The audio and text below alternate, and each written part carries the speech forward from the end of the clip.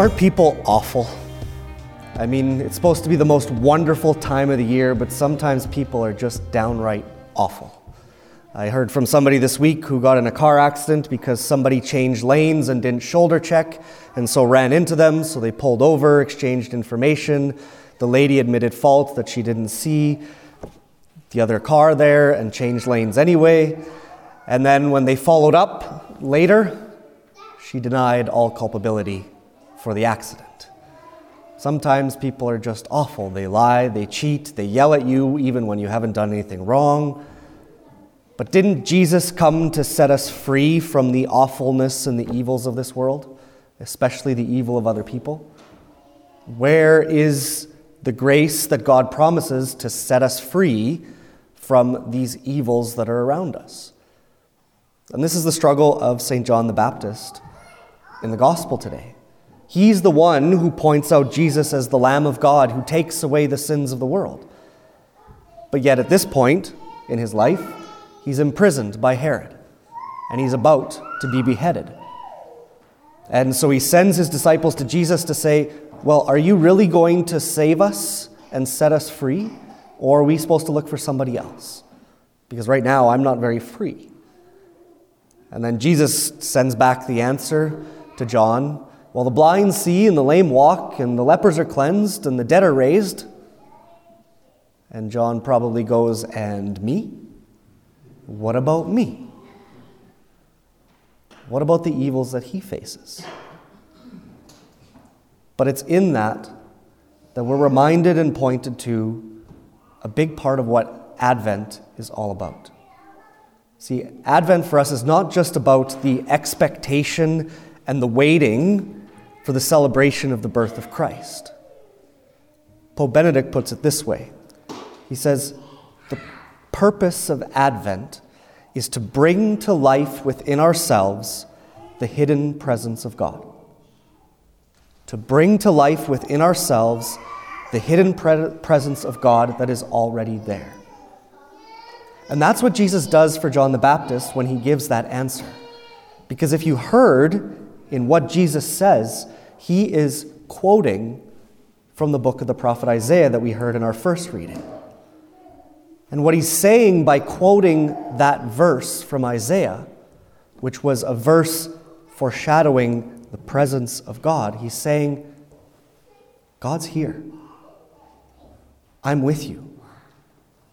Even though you are in prison, even though you are about to be beheaded, the presence of God is with you.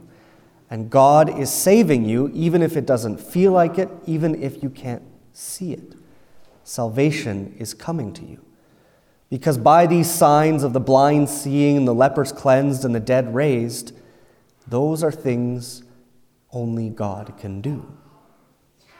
And so Jesus, by giving that answer, is saying, recognize God is present here with you.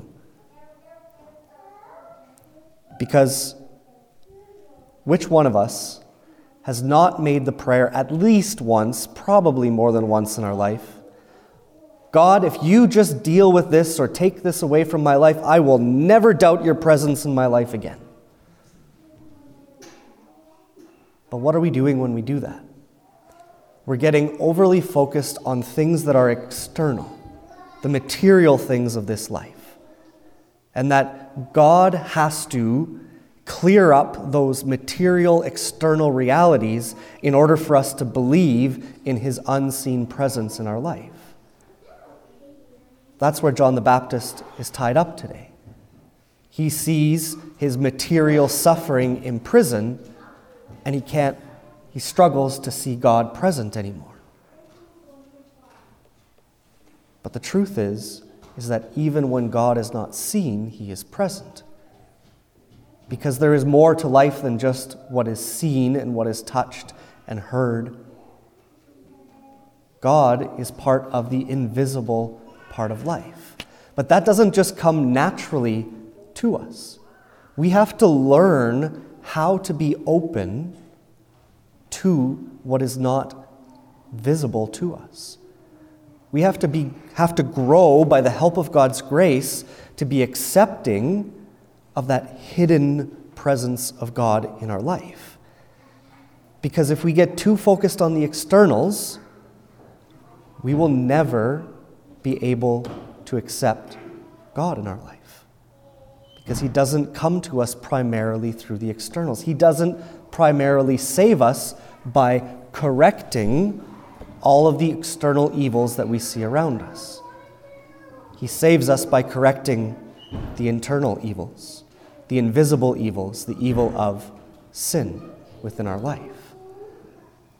And so if we're going to be open to that conversion of life that we're called to, we have to accept the grace of growing in understanding and of seeing the invisible presence of God in our life. Back to the awful people from the beginning. Have you ever tried to look someone whom you dislike or maybe even hate in the eyes? And not glaring at them like you're looking right through them and you want Superman's laser beam eyes to just burrow a hole in them. And not look at them by thinking in your mind at the same time the whole list of things that they've said and done that are wrong against you, but just looking them in the eye, seeing the person in front of you. Maybe I'm a little naive, but I believe that if you look someone in the eye, it's impossible to hate them. Because they say that the eyes are the window to the soul. And so when you look at someone in the eye, without glaring at them, without keeping in your mind the whole list of wrongs and evils that they've done, what you see is the soul that God created. You see the invisible part of who they are as a person. Because when we struggle with others, what are we struggling with? We're struggling with the external material part of who they are as a person.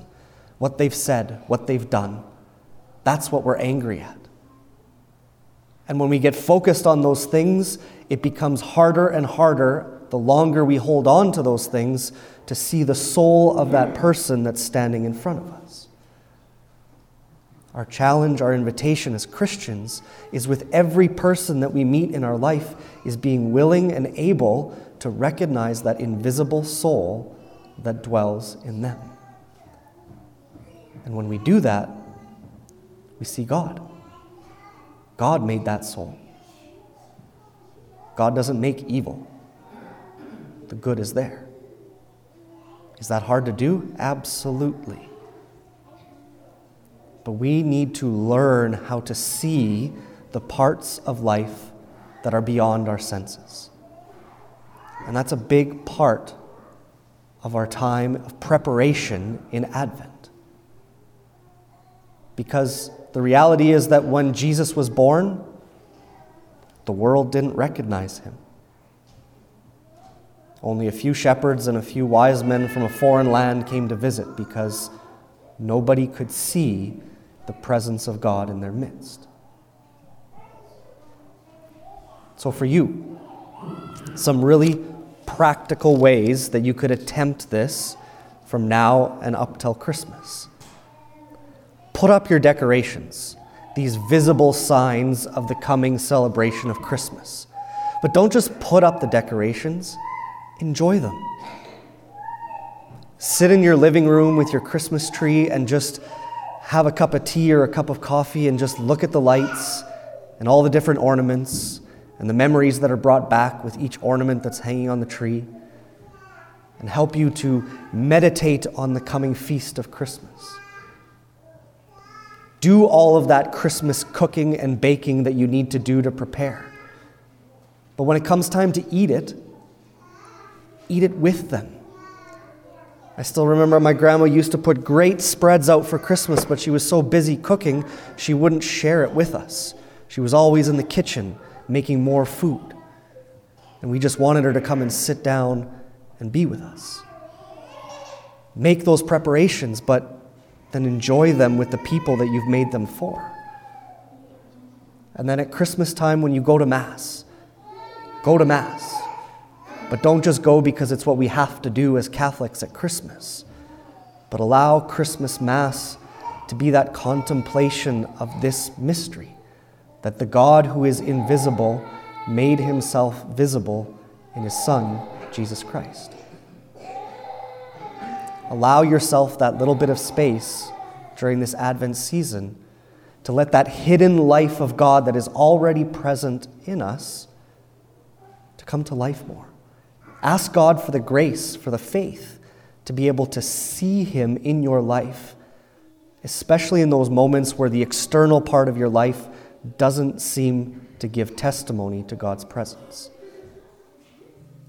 Because a huge part of our Advent preparation is to bring to life within ourselves the hidden presence of God.